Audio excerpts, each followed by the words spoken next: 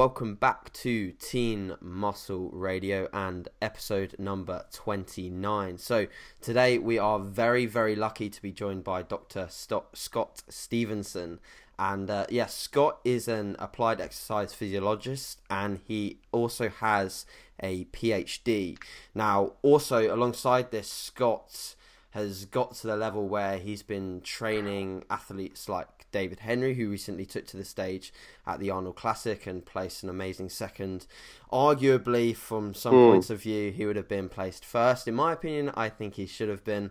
Also Scott is a very accomplished bodybuilder within the NPC, taking 4 overall titles. Awesome physique.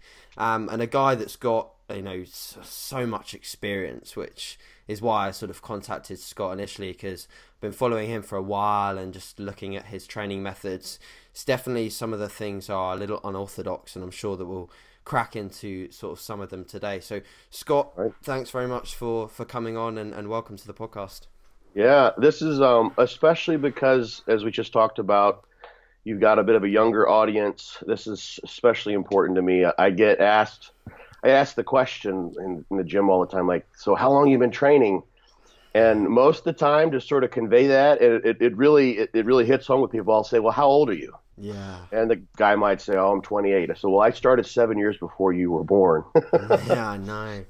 So it's nice to be able to take that information. It's so important and convey that, pay it forward, really. Absolutely. That's super important to me. Yeah, for sure. Yeah. And I mean, natural or assisted bodybuilding, like either or, it's like it's a old man sport. Like the best people in the game are older. They're more mature. They've put down the foundations and they've stayed consistent. Like you look at obviously there's top pros coming up now that are younger and that have had maybe more years of knowledgeable training behind them, but the majority, especially within the natural scene, like some of the best bodybuilders are like in their late 30s, early 40s.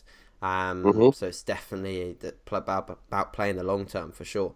So Scott, if you could sort of give the listeners a bit of background about yourself in terms of how you initially got into the industry, and then obviously how that transferred to getting to the level that you are now, obviously prepping athletes as high as David Henry. That must have taken quite some time to get to that level, and also obviously how you've developed what is fortitude training. And I'd like to sort of know more about your background. Okay. I was just your regular old meathead. I was just a kid. I started reading Muscle and Fitness, Flex magazine. I collected them as a kid, thinking these are going to be jewels of information. Yeah. I can have this incredible library for the future. I've since thrown all those away, except a couple keepsakes. Yeah. So I wanted to lift weights actually as long as I could remember. My mom wouldn't let me because she thought it might stunt my growth. Yeah. And you can't blame her. She's looking after her son.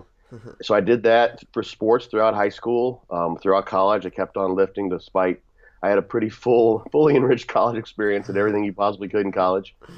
And I got done with college, and through sort of a twist of fate, I ended up going to study exercise science, exercise physiology, because I just figured, what do I love? What I really like doing? What can I make a career out of too?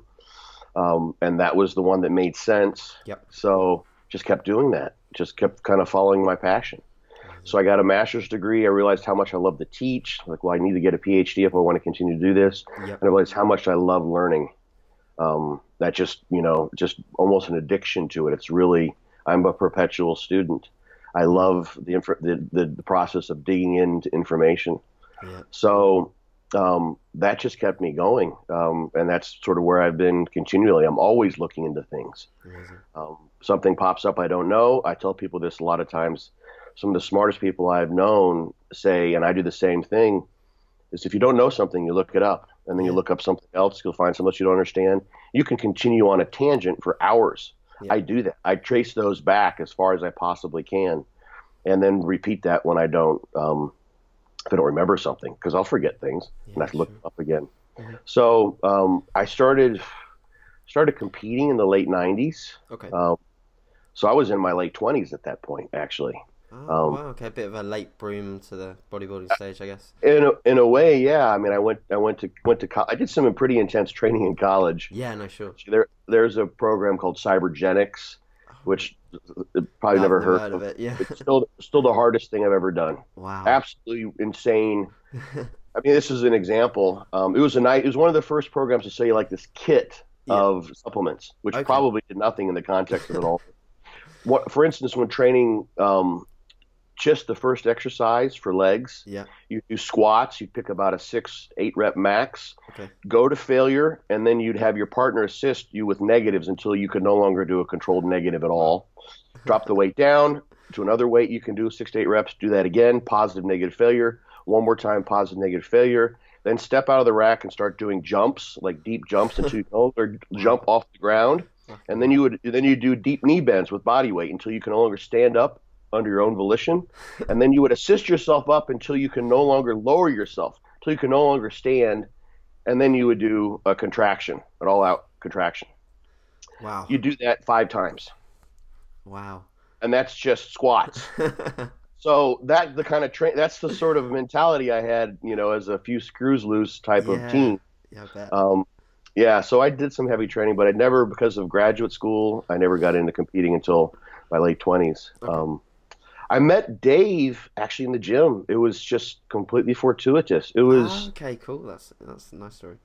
yeah, he wanted, I think it was a Smith machine. It was about 2003, I think. And he wanted to use it, and I was on it, or vice versa. Yeah. We just started chatting, and the time I had looked into doing dog crap training, which is some of DC your training. listeners may yeah, DC Yeah, training. yeah, yeah. I had come to almost all the same conclusions that Dante had with my own training. I wasn't doing rest pause sets. Okay. I was Okay. doing everything. I'm like, okay, this is kind of eerie. I'm reading this. I'm like, this is what I'm doing. This. I'm doing this. I'm doing this. Everything was fitting together almost exactly. So I started doing that, Uh-huh. and that's when Dave became known for doing dog crap training, and I followed along with Dave, and eventually became a DC trainer. Dave or Dante was like, well, you know the system as well as anybody. Yeah. I did it for nearly a decade. Wow. Okay. And that was part of what led to fortitude training. Okay. Ante got really burnt out, didn't really want to have to do it. He really pushed himself, helping everyone he possibly could. Yeah. And he sort of fried out that empathy center in his brain, I think, to a certain degree. He still helps a lot of people. Yeah. No, He sure. really does. And I developed fortitude training based on a lot of things that I learned there and the research that I've been reading about. So high frequency training, some of the things that I had done when playing around with dog crap training, some of the things that came from injuries. For Yeah. instance, Okay. as an example, I don't think I've talked about this before. I don't remember. I was doing something. I got a small tear in one of my triceps. Of Okay. course, Okay. that hampers you from doing overhead presses, chest presses.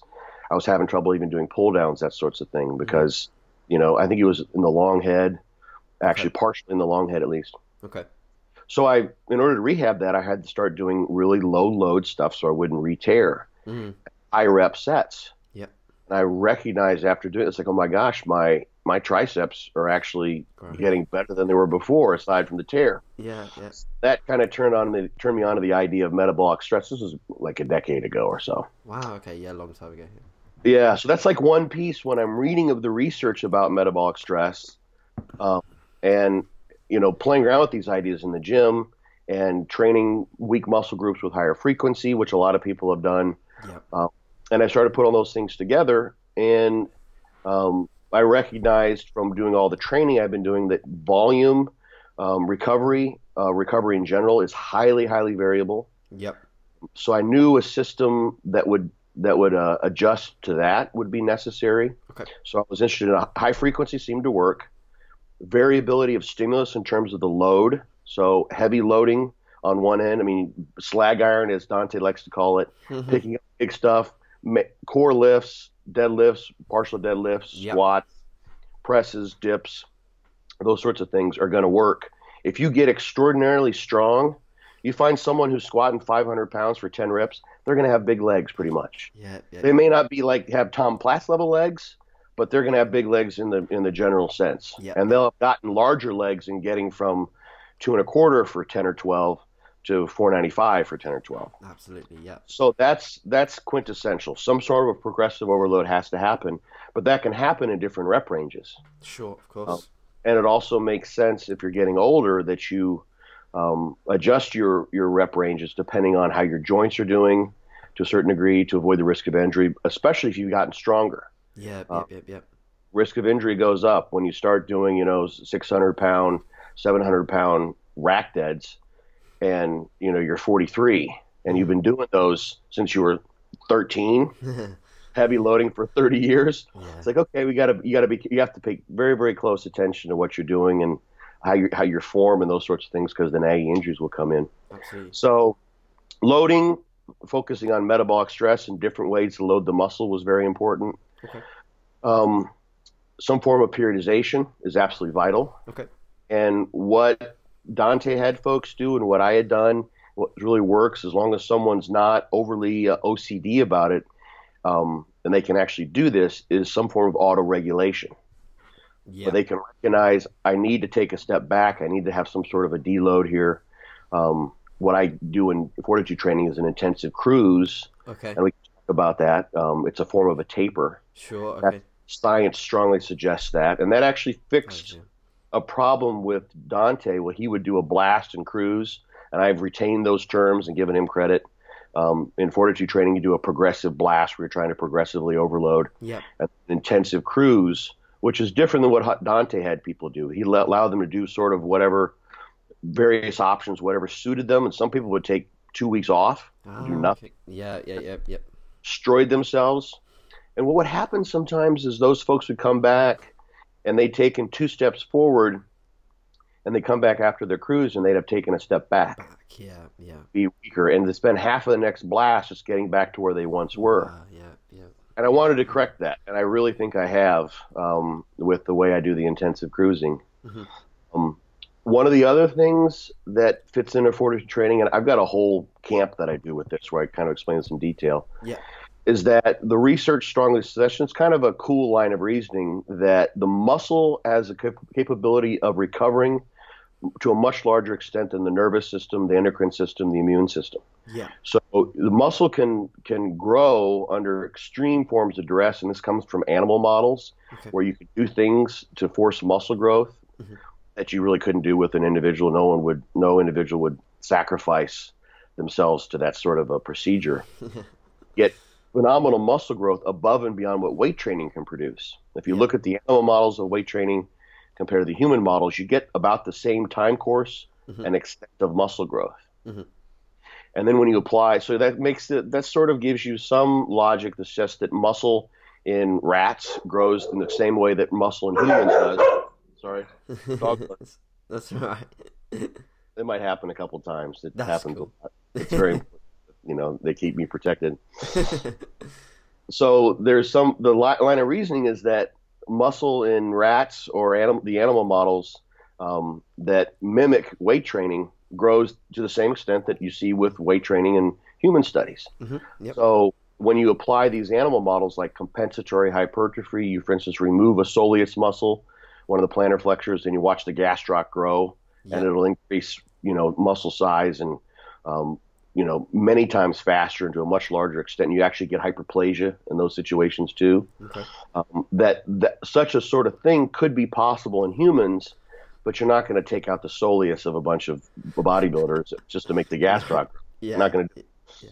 So that's just the muscle can recover, but you couldn't train in that way. You couldn't, continually overload your body all day long, like stay in the gym and lift continuously, which Yep. is kind of what, because your nervous system would break down, your immune system, you'd get sick, your endocrine system, you'd overtrain. So I've then figured out, at least this is in the gym type of technique, Mm. but what I found in particular is that going to failure, like a true momentary muscular failure where that last rep you're about to bleed from your eyes type of failure, Yeah. those are the ones that really cut into your nervous system recovery Yeah. and the other aspect of recovery. So you can do 3 sets of 9, with that 10th rep being a failure one, Hmm. and just stop a rep or two short and you might get 27 reps with that load Yeah, yeah, yeah. over those 3 sets. But if you took those three to, you might get 10 in the first one, then you might drop to 8 and 7 because of the failure, because of what that does, the inroads that it creates on your nervous system. Yeah, yeah. So you might end up with roughly the same amount of loading on the muscle in terms of reps times load, but the inroads into your nervous system can be much greater when you hit failure a lot. Sure. Failure has its advantages for programming. You want to be able to know this is a maximal effort. This is the best I could get. I did it with 200 pounds. Next time I'm going to try 205 pounds. So that's a very, very important tool, I think, at least, for progressing your training. But you want to be careful in how you do that, because then you'll cut into your ability to recover from your training and come back and do it again. So one of the ways I do that is having, depending on the volume tier you're using with fortitude training, if you're doing multiple sets, only the last one would go to failure. Yeah, that makes sense. So the previous ones, and powerlifters do that all the time. Yeah. Powerlifters don't want to fail. Yeah. They don't want to miss a lift because you're practicing missing a lift. Yep. And also I have people do continuous sets. So to bring up DC training again, there's a set type in dog crap training called a widowmaker. Okay. Where the idea is that, if you were married, you would be basically trying to kill yourself and thus make your wife a widow. So people should look at you when you're doing these, think this guy's out of his mind. He's trying to commit suicide under the squat bar. So you do a number of reps, and then you take a break and bang out a few more reps and take a break, take some breaths, and you try to extend the set to get as many reps as you possibly could, like your life depends upon it, like it's a gun to your head. You have to keep getting reps. Okay. But doing that destroys you. It's a great way to grow, but you can only do so many of those. Yeah. But what you can do is accumulate some volume in your training by doing continuous repetitions and avoiding that stop and go. Because each time you stop, you're getting close to failure, and you're inching away at those inroads, and then you take a break, and then you do that again, as opposed to just one continuous repetition, basically connecting all your straight set with no pauses in there, a continuous flow of reps. And that causes, it's a bit different to do that if you're not used to it, because you want to stop. Yep. Your mental mechanism say, okay, I want to stop because I'm going to get to 10 reps here. It'd be easier if I stopped at 8 and then did 2 singles. You just want to keep going. And once you get used to that, it does end up having fewer inroads. It does make it a little bit easier in terms of recovery to do that. So those are two things I built into the system. Sure. There's auto-regulation in terms of the exercises you choose. Okay. So if, for instance, you've done an incline press earlier in the week and come to the gym, some of the different set types that I have, you just basically sort of wing it to a certain degree. Okay. You can go in the gym and say, well, I really like this exercise. I'm going to do this one. I'm going to bang away at it and progress with that week after week. Yep. Or you could say, well, you know what? I'm not going to do an incline machine because I just did incline and my incline chest is just whacked. There's no point in that. Yeah. I've already got plenty of stimulus there, plenty to adapt from. I'm going to do something different. That also fits in well with injury as well. Yeah. Because you don't go in and say, well, I got to do squats even though my knees are killing me. That's why I think a lot of older guys can't do squats anymore. Is they thought you have to do squats if you want big legs. Yeah. Just do squats, for years and years and years, and eventually they just destroy their knees. Whereas if they just use pain as a guide, and which you might call common sense, I can train heavy, I can train hard on other exercises that don't destroy my knees. So that auto-regulation fits in with the exercises that you choose. Okay. It fits in with how much volume you do. I have different volume tiers. So I'm on tier 1, 2, or 3. Yeah. And you adjust depending on how you feel. If you were just had a really rough work week, and you didn't sleep very much, you didn't eat very well, you're not going to be able to recover from a higher tier. So you just drop things down. Okay. So I think those are all and of course the duration of your blast too. Okay. Yeah, that's going to be individual variability. Isn't Yeah, it?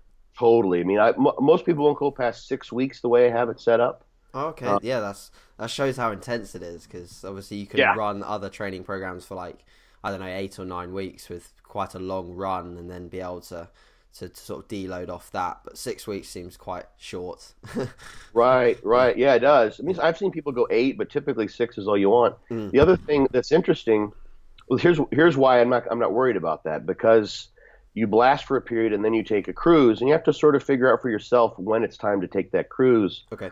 But that cruise is a taper. Yeah. So you switch only to a certain type of set type in fortitude training. It's a form of a cluster set. Okay. So it's like a rest pause set in dogcraft, but it's called a muscle round.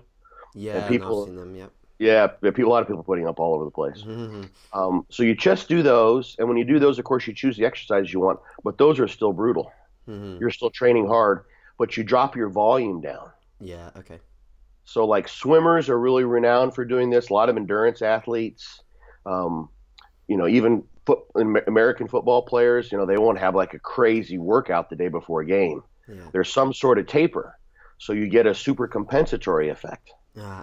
So basically the cruise is set up with 2/3 of that time, and the duration of the cruise is based on how long you blasted. So if you blasted for 6 weeks, you're going to need about a 2-week cruise. If you blasted for 3 weeks, you need about a 1-week cruise. And when people come back, they've super compensated. And this the progress they've made. Yeah. It's functional overreaching is the term that's used in the overtraining literature. Yeah. So you didn't overreach or overtrain to the point like, okay, now I just screwed myself. I mean, I've lost performance, and I got to like rest up. Yeah, you've just pushed a little bit enough to where you're going to create an adaptation when you back off, but you keep the intensity high, the volume just less. And that's what I think. This is what the research shows when they actually tested this is that those two things are vital for creating this overreaching effect. Amazing, yeah. So yeah. I think what do you, in terms of like when you get to a cruise, obviously I know that with fortitude training, obviously you coach people directly, but with some of the fortitude training principles you can purchase almost like an ebook.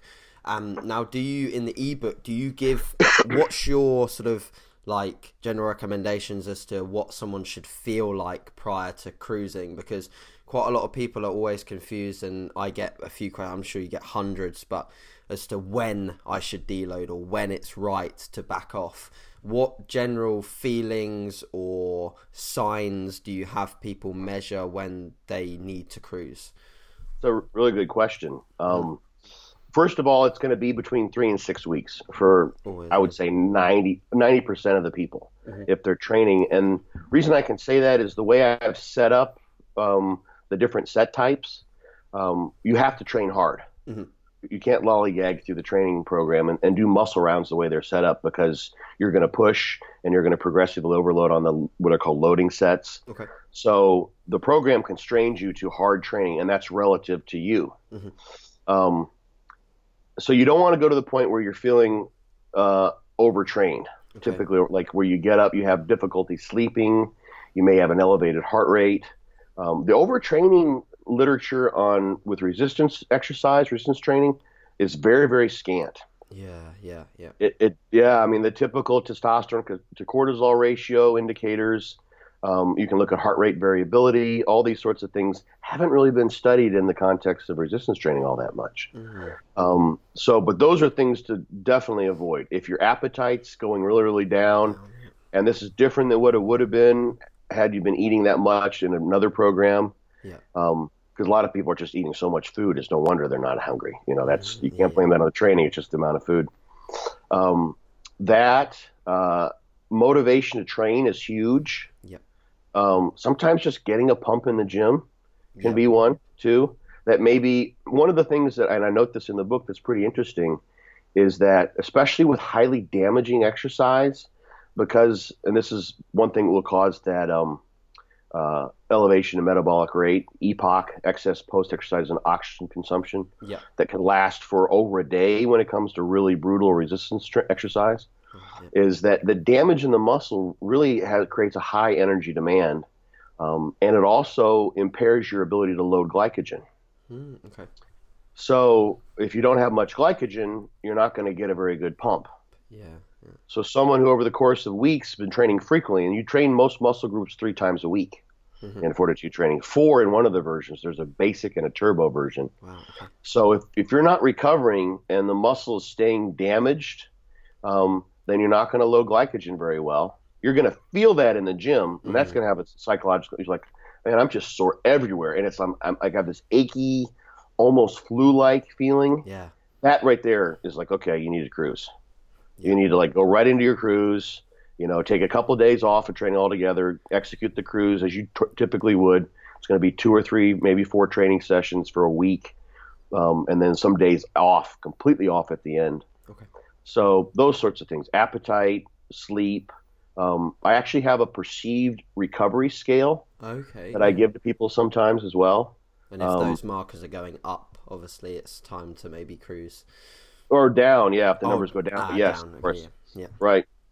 Yeah, so that's something someone uses as a guide. So Okay. it's a hard thing, especially if you're making good gains. Yeah, it You're is. like, I'm kicking butt. I'm beating the logbook every time I go in on most, if not all, of my exercises, and I want to keep doing this. And people Hmm. will just bang away, bang away.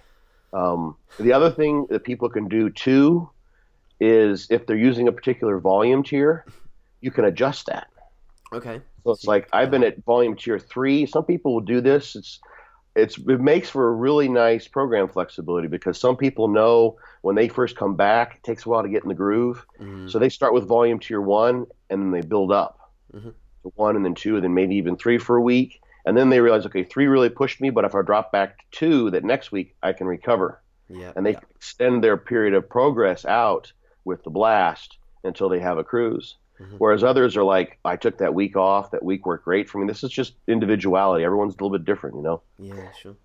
And they'll start off with 2 or 3 and they'll just bang into it. And then they'll drop their volume tiers down Hmm. and almost use the second portion of the tier of their blast, excuse me, as a prolonged taper.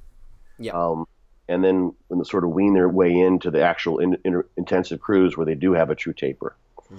Yeah. So, but and sometimes it's just, you just screw it up. Sometimes you're like, okay, I pushed too hard, man. I need to know, I can't go 6 weeks. There's no way. It's going to have to be 4.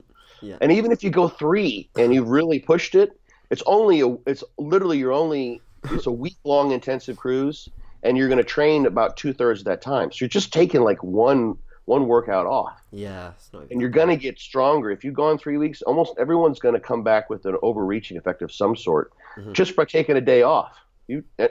Everyone listening, I presume, knows this. Like, as Yeah. long as it wasn't a day like that was during a weekend of binging on alcohol or what have you. Yeah. Or Um, underfeeding or something like that. Yeah. yeah, right. You're going to come back better in the day off. And I Hmm. suggest people do that too if they need to with fortitude training. Just like if something happened, you're up all night long because you had a baby that was crying or Yeah. whatever, Yeah. um, then you just take a day off. Be smart about it. Pick up where you Yeah. left. I think that's awesome. That's obviously why you've got the results that you have with this sort of protocol and approach, is because that's like auto regulation is somewhat, I think, is like overlooked in a lot of other programming tools where Mhm. people just don't essentially listen to themselves enough. But at the same time, I think, and I'm sure that you'll back this up, it's like people can almost, yes, take the piss with auto-regulation, because if they're not willing to push themselves as hard as they need to, they'll never realistically tap into the progress that they could have. So I guess Mm. another one of my questions to you was, like, you seem to very much push the idea of intensity and how important intensity is, and you use the sort of the phrase "earn it," which I really Right. like. And I'm just wondering as to how, especially in the ebook as well, or when you give out protocols, how do you sort of give people guidance as to how they're going to push that hard, or is there any sort of like tools or, I guess, cues for people to know when they've achieved the correct level of intensity within the approach that you're doing? Some of that is just going to be inherent to the individual. Yeah, I'd agree. Like I said, I tried to build it into the program. So let's say if you're on the highest volume tier, and you're training thighs, so Okay. you're on volume tier 3, Yeah. someone would pick a compound exercise and then it intersperse between the 3 sets of that exercise with 2 isolation exercises. So you might do a Yep. squat, a knee extension, squat, hamstring curl, squat. Okay. Only that last set of the squats is taken to failure. Hmm. So what is failure? I mean, literally, what does that mean for everybody? It's just as hard as you can go. Yeah. It's all you can do. Yeah.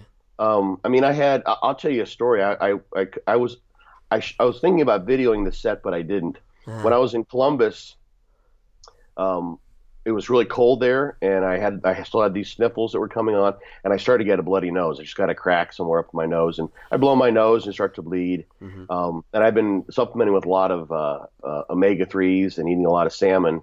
Hmm. That makes thins my blood considerably. This has always happened to me, just because I was just to fight off inflammation and Yeah, yeah. all the achy and creaky. So my nose will start bleeding. And so I've told a couple people this story because it must have looked absolutely ridiculous when I did it. And I'm not doing this. Sounds like, oh God, he's going to toot his horn about how hardcore he is. But when my nose started bleeding during this set of actually it was Smith squats, so I could Okay. go to failure and not worry about it. Um, I just like it's just my nose bleeding. It didn't bother me, Hmm. you know. It's like whatever. So I had a bunch of weight on the bar, and I ended up doing a set of 10, and my nose was bleeding the entire time. You know, it was bleeding down into my mouth. My mouth was filling with blood. I was having to swallow the blood. It was like pretty nasty. It was like a horror flick. If you're Yeah. squeamish, you would have been like, "Oh my God, this guy's out of his mind." And I just, I did what I had to do, and I cleaned up, and I was good to go. But that's because I've been doing those sorts of sets in a way that most people don't want to do for decades. Yeah, yeah. Because I'm stupid. I like that. I enjoy that, and Yeah. that's part of my mentality. That was there with me from the very get go. I Hmm. really like training hard from the very beginning. Hmm. Some people don't like that. Yeah. Some people that's not their. I like to say, okay, I'm going to see what I can possibly do. I wrote an article for Elite FDS. Um, I think it was Rust Proofing the Iron Warrior, I think is the name of it. Okay. And I'll I see if I can talk find it. about, yeah, it's a good article. It's just some things that about sort of enhancing your longevity. Um, Topical, like Quan Luang oil is a topical that it's Yeah, I've anti-inflammatory. seen Jordan use that, Jordan Peters. Right. Yeah. Yeah. Jordan loves it. Yeah. Yeah. So, and in that article, I talk about, the things that happen when you train really hard. You may end up bleeding. You may shit yourself. You may pass out. You pop the vessels in your Yeah. eyes, all that kind of stuff. And that's just that's really not the most logical thing to do. No. So that's one end of the spectrum. That's where some people want to go because they like that. It's fun. Some people want to jump out of airplanes. Yeah. Some people like to throw a parachute out and then dive after it and get it. Like they like to thrill that much, like the James Bond movie. Yeah. Some people are like, I'm not even going up in an airplane because that scares them. Hmm. So everyone's different. I can't, especially online, tell someone, um, hey, I want you to go, until you think you're going to die. Yeah. And Yeah. It's difficult. that's all relative. I mean, sometimes I'll say there are visualization techniques you can use if someone really wants to go there. You can say, there's lots of ways you can do this. There's a number of them. Some of them are tapping into releasing some of the negative things that you've experienced in your life, Yeah. things that maybe frustrations or angers, Hmm. things that make you angry that you want to tap into, and you can release them in quote unquote a more healthy way. You could also be reinforcing that anger if you bring that up a lot, Mm. and you stay an angry person because you keep having angry thoughts. Yeah. That's not a good thing. The other thing you can do is think about, oh my gosh, how incredibly lucky am I that I'm among the wealthiest in the world, that I can go and buy these supplements and have this luxury where I actually force myself to do labor Hmm. because I'm trying to create some aesthetic with my body, whereas most of the world has to do manual labor.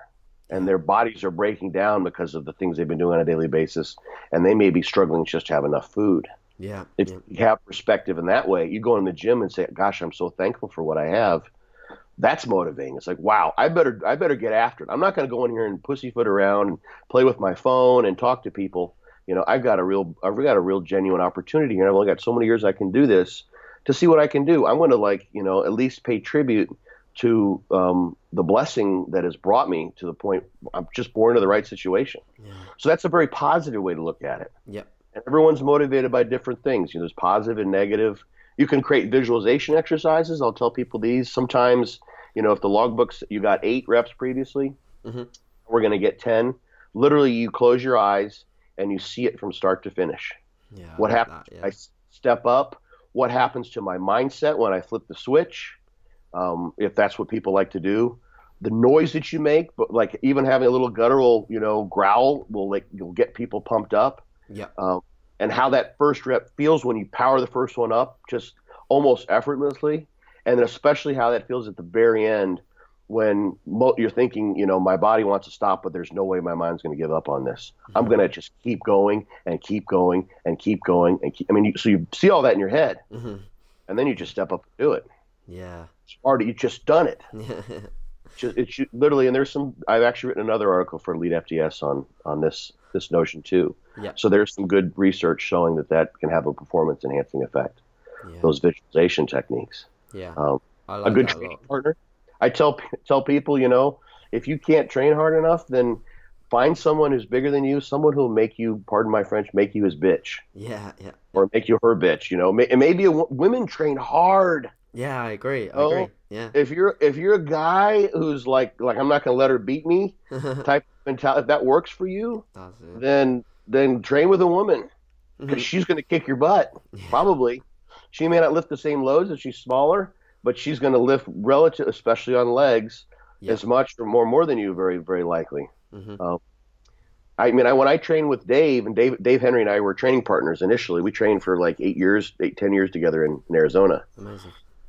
Yeah, it was very cool. Hmm. It was also kept my mindset straight because I'd like be training with Dave, and I'm like I go and like watch a video of like Ronnie Coleman over. I'm like I'm not that impressed. Like just train with this guy. Look at this. Really, and then I realized I'm no way is my physique anywhere near Dave's. So it Hmm. always kept me humble. But Dave and I were competitive. Dave was always stronger than me on chest for sure and Yeah. presses mostly. And back I could hang with him on. Back we Nice. were really close. Mm. And then legs I could get him most of Yeah. the time. Yeah. And that's just where we were. So he was coming after me on legs, and Hmm. I was trying to hang with him on chest, and on back we were like using the same weight, a lot of things, Uh-huh. rep by rep. So that was great. That was a perfect training dynamic with a training partner. So there's training partners. Yeah. We could spend a whole podcast talking Yeah. about the I know. That's, psychology of this. it's incredible. I think that, like, personally, and what I've seen with people that I've worked with, or people like even just in the gym, is it is sort of quite mindset related, and that's purely personal. I think you've got to know where your good place is in terms of tapping into where you perform at your best. Like you said, I've tried that whole approach of like trying to tap into anger or trying to tap into bad thing that's happened or something like, or a bad day that I've had.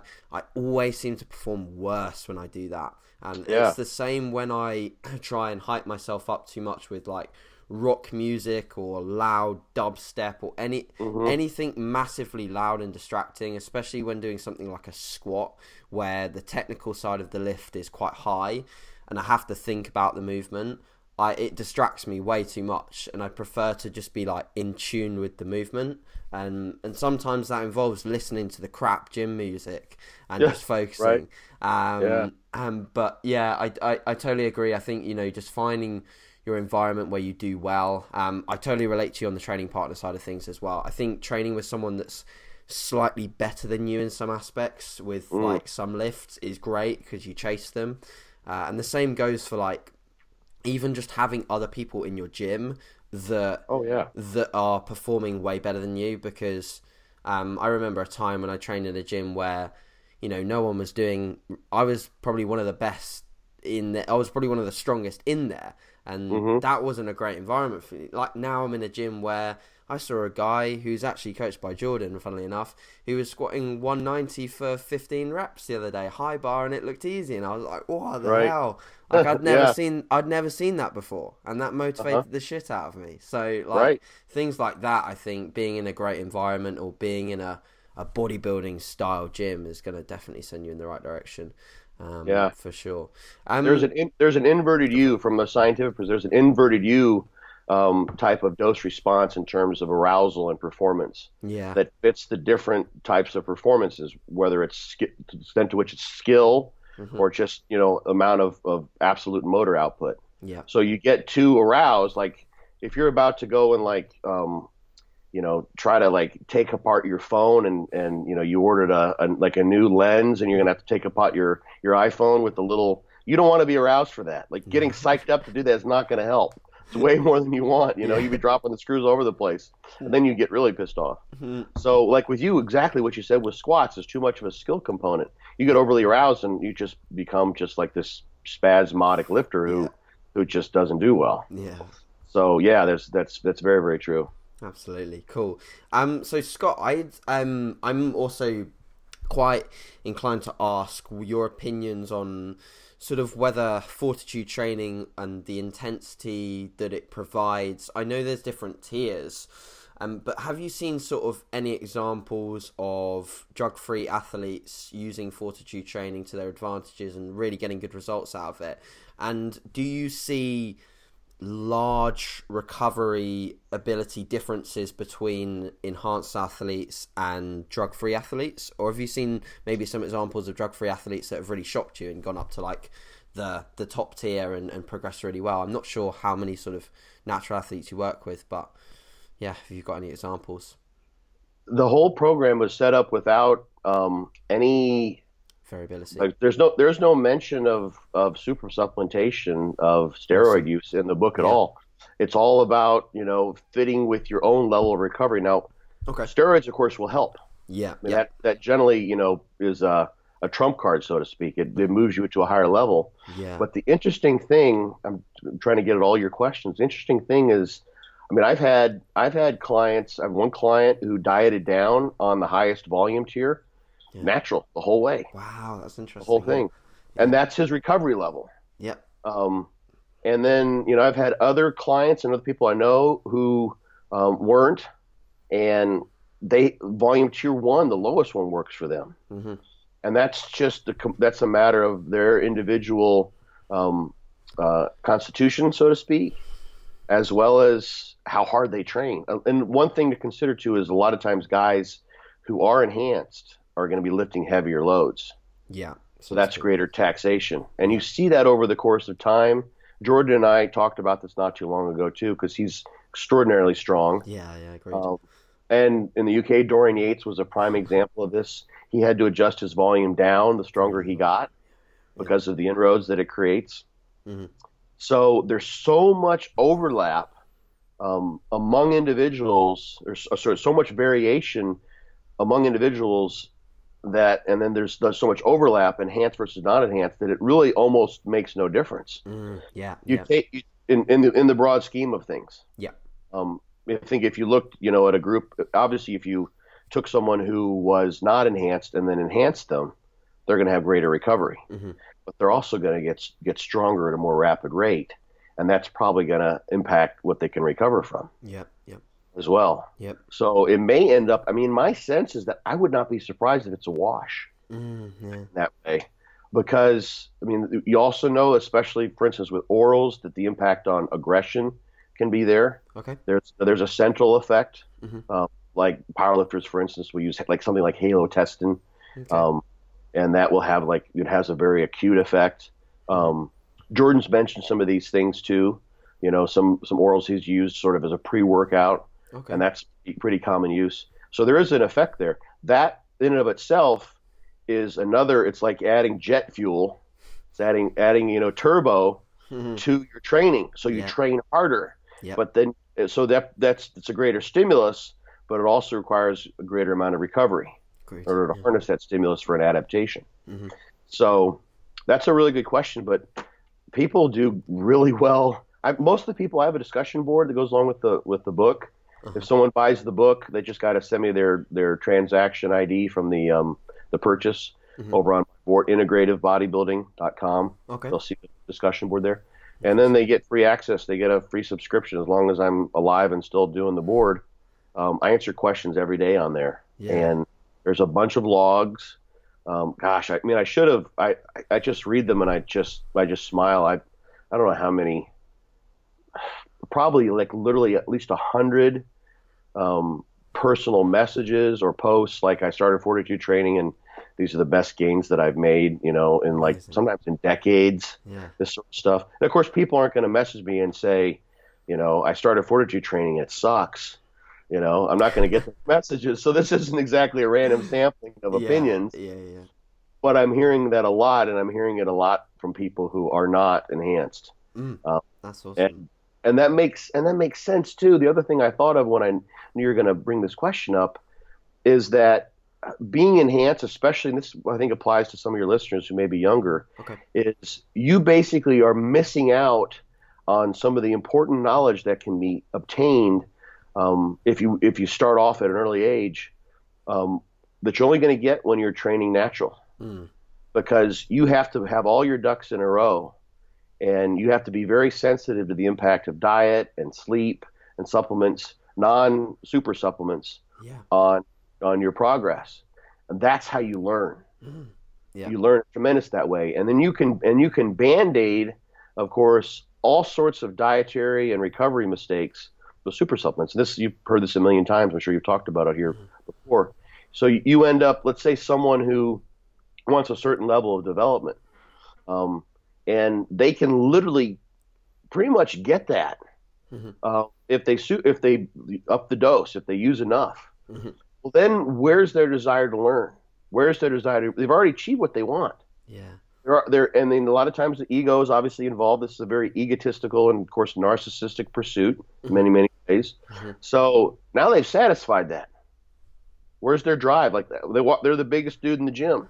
Yeah. People are always like, oh my God, looking at this guy and like asking like, how'd you get so big and what do you eat? And Mm, you've quenched all those things that would otherwise be fueling your desire to better inform yourself and learn more. So mm, what you've done now is you're like, well, shit. I've seen this many times. I've been around since the beginning of the internet and decade before that or more. yeah. People will then be like, okay, now I've gotten to this level. I don't know there's a psychological, um, uh, you can Ceiling. call it addiction. There's an addiction to a certain degree. It's like, Ah, okay, okay. what's where I've gotten, and then what do you do after that? Like, Mm, if you want to like go back and be natural now, then you have to deal with the fact of how much better you looked in the past. yeah. Can you do that? And when a lot of guys will not. Like, what's Yeah. your long term goal here?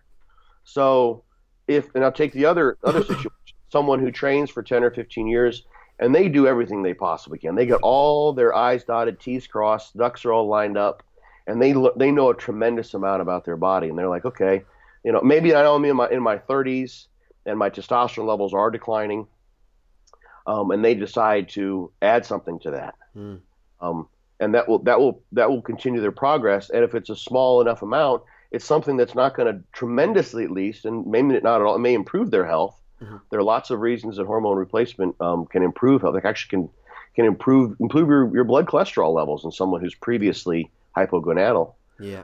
Then you've got a way to continue doing what you love, and you're so good at knowing how to keep your diet and your other supplementation, everything on track, that you don't have to use a whole bunch of stuff. Mhm. And if Yeah. you come off and just go to hormone replacement when you're in your 40s or 50s, you're still going to look awesome. Yeah. That's a hard thing to think about when you're 20 years old and indestructible.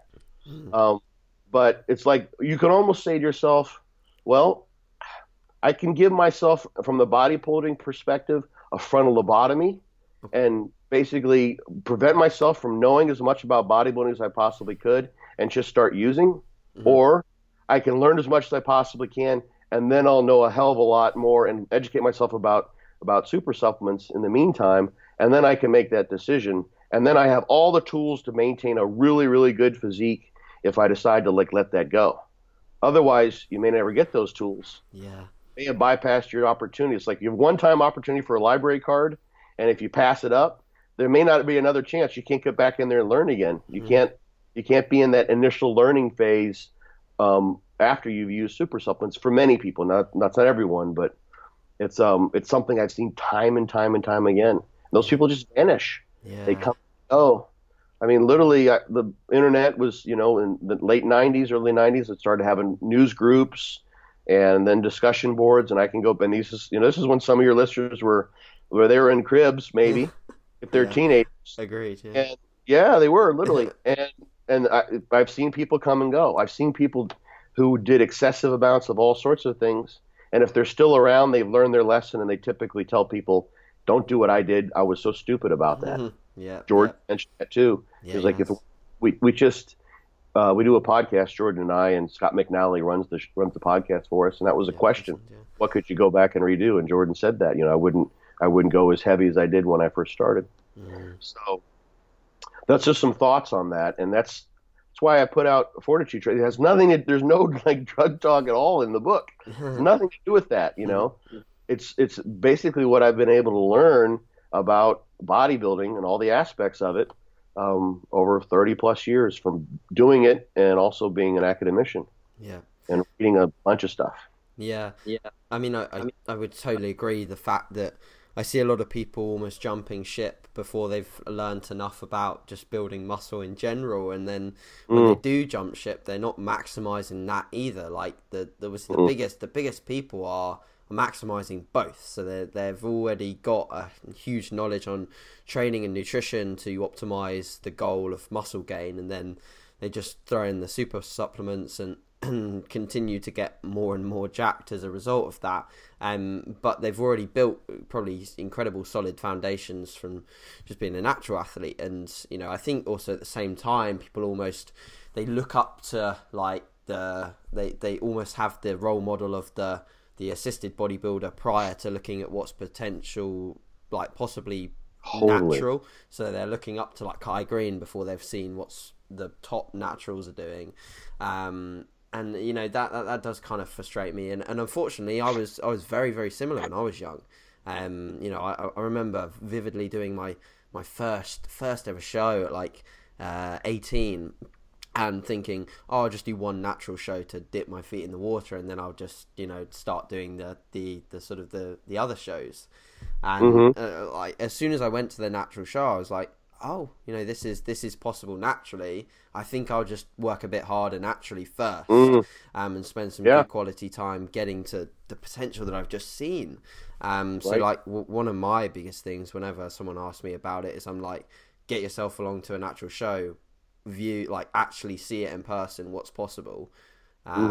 And then hopefully they're in the mindset where they actually believe it, because a lot of people are like, no, it's not natural. They're all not natural. It's impossible. But they're drug tested. So it's it's frustrating that, but I think it both ways. The point is clear, is that people need to develop the knowledge, whatever route you go.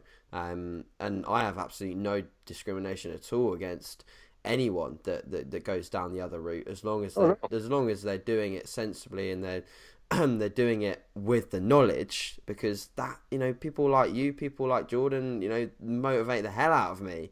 Like right on. I have absolutely nothing against it whatsoever.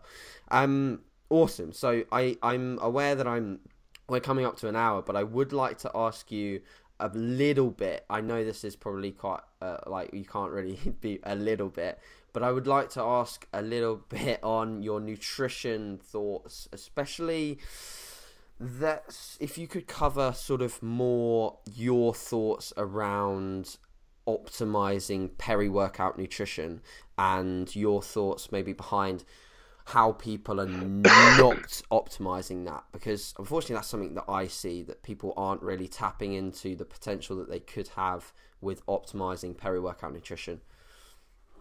Okay, so yeah, that's a big speaking of articles, I have a 3-part article on peri-workout recovery supplementation, so intra-workout drinks on Elite FBS. I'll find that and link it in the notes as well. Yeah, I can send it. It's actually, I have on my website, which I think you've been to, I have a list of the things I've written, and it's there. It's a big, it's three articles, so it's a kind of a monster. Okay. And I wrote it 2-3 years ago now, so there's probably some things to be added to that. But sure. So the idea is that there's several things that you want to have in place for recovery from the training stimulus. The idea is not just to create the insult. The idea is to recover from the insult. I mean, you're literally you're picking something, you're picking something up and putting it down, picking it up and putting it down, repeatedly doing that, and that's really a nonsensical thing in terms of function. You would never do that if you were like trying to build a house or trying to do anything in the real world. Only example I always give is like maybe if you've got someone who wants you to like rearrange the furniture in a room, and she or he is really indecisive. So you pick up the couch and you put it down. You pick up the couch and you put it down. But that's why you get sore. It's those long movements that make you really sore. Yeah. And essentially, we're producing what you could just generically call a muscle callus. Yeah, I've In the heard mu- you use that term before. Yeah. yeah, it's kind of like building a callus on your hand. Yeah. So you want to be able to recover from that. Some people, if you've eaten a large meal beforehand, you're going to have the advantages of having elevated insulin, which is highly anti-catabolic. Okay. So that's going to slow the muscle breakdown. That's going to favor protein accrual Okay. in the muscle cells. Plus, you provide, assuming you ate some protein, you're providing amino acids, and those will further increase the muscle protein synthetic response. And those two main things are what you're going to get from having an influx of nutrients during your workout. Mm-hmm. You could do that with a big meal before a workout. Yeah. Now if you work out for like 2 hours, for instance, and you could end up not having much around by the end of those 2 hours, depending on how much you ate. This is where an intra-workout can be quite advantageous. Okay. It's that you find something, and people are using the sort of the newer technology, the highly branched cyclic dextrins, because they don't cause any gastric distress in most people Uptake very is easily. quick. So, yeah, that as well. Not a lot of stuff out there in humans actually on that. It's Okay. mainly rat data, but yeah, it seems like that's the case. Okay. Even if you look at the Vitargo literature, this is kind of a side topic, but Yeah. there are different formulations. They went from a barley to potato starch, I think, Mm-hmm. or maybe vice versa, and they have data that actually contradicts itself. If you look at their research, and in one case, I think they saw a higher glycemic response. In the other case, they didn't with the different formulations, and they just basically took the information from one study and applied it to presume it was going to work for their newest formulation, which it hasn't been demonstrated in. Like they really like it. It was beyond cherry picking and how they present their data. Anyway, that's a side topic, but so you want to have carbohydrate around. Carbohydrate, of course, is going to provide for some glucose, not as a fuel source per se, Okay. but you can replenish glycogen between sets. So you do a set and you rest 2 or 3 minutes, and there's some glycogen resynthesis that happens there. The protein's going to be helpful. Protein plus carbohydrate will further enhance your insulin release. So that's going to have an anti-catabolic effect. So we're increasing the post-exercise protein synthesis, and we're reducing the post-exercise and intra-workout as well, catabolism. And both of those things are going to favor a positive protein balance in the muscle that you train. That's what you want. You're going to want to accrue, workout by workout, more and more muscle myofibrillar protein in those muscle cells. The other thing is, let's say it's the typical chest, deltoid, tricep, maybe ab workout that someone does. Yeah. And they train chest first. Hour and a half workout, chest takes a half an hour, then they're done. And then they do deltoids, and then they do triceps, and they do abs. And there's an hour between when they finish chest and when they would have their post-workout. Maybe they chit-chat in the gym, and then you drink that drink, and then you've got absorption delay too. Yep. You're not going to it's not like you're injecting this into a vein. Injecting whey protein, yeah. Yeah, it's not going to. Yeah, you're not doing an amino acid infusion. So you may have an hour and a half before you've actually created that hormonal milieu, that amino acid, hyperamino acidemia in the blood that you want to get all those good things, the elevated glucose. If for your chest, and chest may be the most important muscle group, that's why you trained it first. Yeah, yeah. So what if someone said, okay, after we're done training, I want you to wait an hour and a half before you eat anything? You'd be like, well, hell no, I'm not waiting. But that's essentially what you've done if you train chest first, because your workout lasts longer than just that first muscle group that you train. So if you sort of preload by start drinking an intra-workout beforehand, you're ensuring that your post-workout for chest, which is actually in the middle of your training session, you've got food available. Yeah, yeah. So you're eating your chest post-workout meal while you're training your deltoids, triceps, and abs. And cetera, et cetera, et cetera. So that's one reason why that can be helpful. Another thing that I found, this is more of an empirical thing, is that if someone has a certain caloric intake they're trying to match, and a lot of people can't eat very well. Yeah. If you schedule basically a meal intra-workout, it's a way to multitask. So maybe you have 2 meals beforehand, and then you give yourself an hour and a half, so you've got an empty stomach when you start your intra-workout. And if you're using highly absorbable like Pepto Pro and highly branched cyclodextrin, something like that. Yeah, that's what most people do.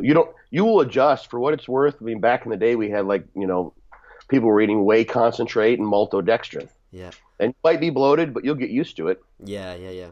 Stomach does adapt. There's a guy named Joikendroop who's from the Netherlands who's done a lot of this sort of work with, I think I said his name properly, his work with cyclists. And there is some adaptation in terms of your ability to empty your stomach during endurance exercise. And I've noticed that with myself. Yeah. Back in the day, I actually had worked up to a 2,000 calorie intra-workout. Just to sort of, I wanted to see, one thing I did was I tested my limits. I sort of pushed past, and I was eating about 6,000 calories a day those days. So I do a 1,000-calorie meal, 1,000-calorie meal, a 2,000-calorie intra-workout. And of course, then I didn't have to eat afterwards. I could get done, and the way my workouts were timed, I could go and take a nap. Yeah, you'd need I was exhausted. Yeah. Need a nap, exactly. Yeah, you get pretty tired too. And then I'd eat my other 2,000-calorie meals. Yeah. And that was like but that was just. I think I was using whey isolate back then, but you can adjust to those things. Yeah. People don't want to, but you can. So there's a way then to get more food in more easily if you make a meal out of your intra-workout. Yeah. So that's one of the reasons to do it. The research, people will look at some reviews and then a meta-analysis that Brad Schoenfeld, he's the biggest name, Alan Aragon was involved. Yeah. And that's protein timing. They're not using because there aren't enough data. But they basically find there's no effect of protein timing in terms of quote unquote anabolic window. Yeah, but if you look at the study, I think there were maybe 23 studies, and only 4 of those in the meta-analysis, only 4 of the 23 studies, if I'm getting the numbers right, were with trained individuals. I see. Yeah. So, and they tried to run a sub-analysis to see, what's going on with trained folks. But what you have with untrained people is sort of a ceiling effect. You're gonna grow really quickly no matter what you're doing. They're newbie gains. Yeah, that's true. How fast can you possibly grow when you're initially growing? Everyone sees that. Eventually, things sort of taper off. Yeah. So, would the protein matter? Who knows? There are a couple of good studies out there. Willoughby's done one, and Cribb and Hayes is the other studies, and they've shown a true timing effect from taking in an intra-workout when total calories were not different with the placebo versus in one case they use like a pre and post workout intra-workout. So there's some science to suggest this. That's just 2 studies that were really well done. It's something I see with clients who especially, and they're becoming very rare now because everyone's doing an intra-workout. It's a well-known supplement category. Sure. But people who haven't and they start doing that, they notice it right off the bat. Yeah. They can tell they feel more recovered. They sense their gains are coming faster in the gym. Yeah. It makes a difference. I unanimously. I'd say anecdotally as well, with sort of introducing it into my training recently. I did in the past, and then I took it out for a period of time. I think I was in a deficit at the time when I initially took it out because I wanted to actually eat the calories and not drink them. And I was just absolutely starving, so I had to. But I then put it back in recently, and I found just like main sort of effect has been sort of a fluidity of energy throughout the session. So whereas in a like a 2-hour leg session, I'd hit stiff leg deadlifts and I'd hit an absolute wall. Like I'd just like the energy would be sapped from squats and leg press or Smith squats or whatever. I'd just be done, and like the stiff legs would take a little bit of a hit, and then the rest of the session, like the leg extensions would be draggy and the leg curls, etc. So, but now I can sort of like brute through that and keep going. And I've probably that's down to just getting some carbohydrates throughout the session, I guess. But it is interesting to see, and I brought it back in because I was listening to quite a lot of your stuff, and I was like, I'm just bringing it back in. Same with sort of John Meadows' stuff as well. He seems to be very much behind the peri-workout nutrition side of things, for sure. Yeah, I'm working with John. I'm part of John's company. Yeah, for Granite Supplements. So people can find. Yeah, we've. I'll give a plug at the end. I got a discount code and the whole kit and caboodle. But we've got a recovery Factor X is the main carb containing product that we have that people seem to like. Yeah, you can get it in the EU as well. Cool. It's available. So. Awesome. Yeah, John favors those. I do. That's the last thing when I diet people down. That's the last. I will almost never remove an intra-workout. Never pull it. Okay. That's when never pull. That's when you've got the most volatile muscle turnover. Your protein turnover is so high. It's like you want to get the stimulus from the training and nip that in the bud. That's when you can burn down, so to speak, the most muscle. Is being fasted in that sense. And this is the way I see it, at least. So that's the last thing that ever goes. I keep those high all the way through, and that in the post-workout period. One of the big questions is about diet when we're on the topic is that the diet on the day should match your energy output of that day and what you do.